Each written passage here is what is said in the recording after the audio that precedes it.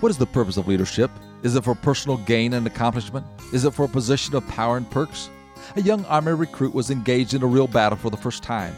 As the bullets screamed over his head and the mortars were falling around him, the urge to flee became too great. He inched his way back from his position until he was able to stand and run. After running for some distance, he was stopped by an officer who pointed a gun at him. He was threatened with a court-martial and execution for his cowardice. The young soldier pleaded, "Captain, please spare my life and give me another chance."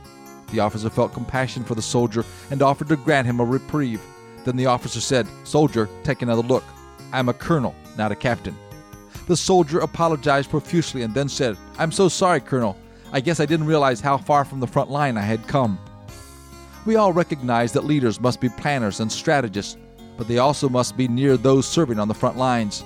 They need to be with the people they are leading. President Eisenhower once commented that it was easier to pull a string than to push it.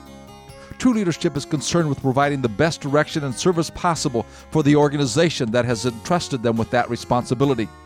It is not about perks, power, and position. The biblical kind of leadership does not ask, "What's in it for me?" but rather, "What can I contribute to those I lead?" This is Bill Hostler with today's Key to Confident Living.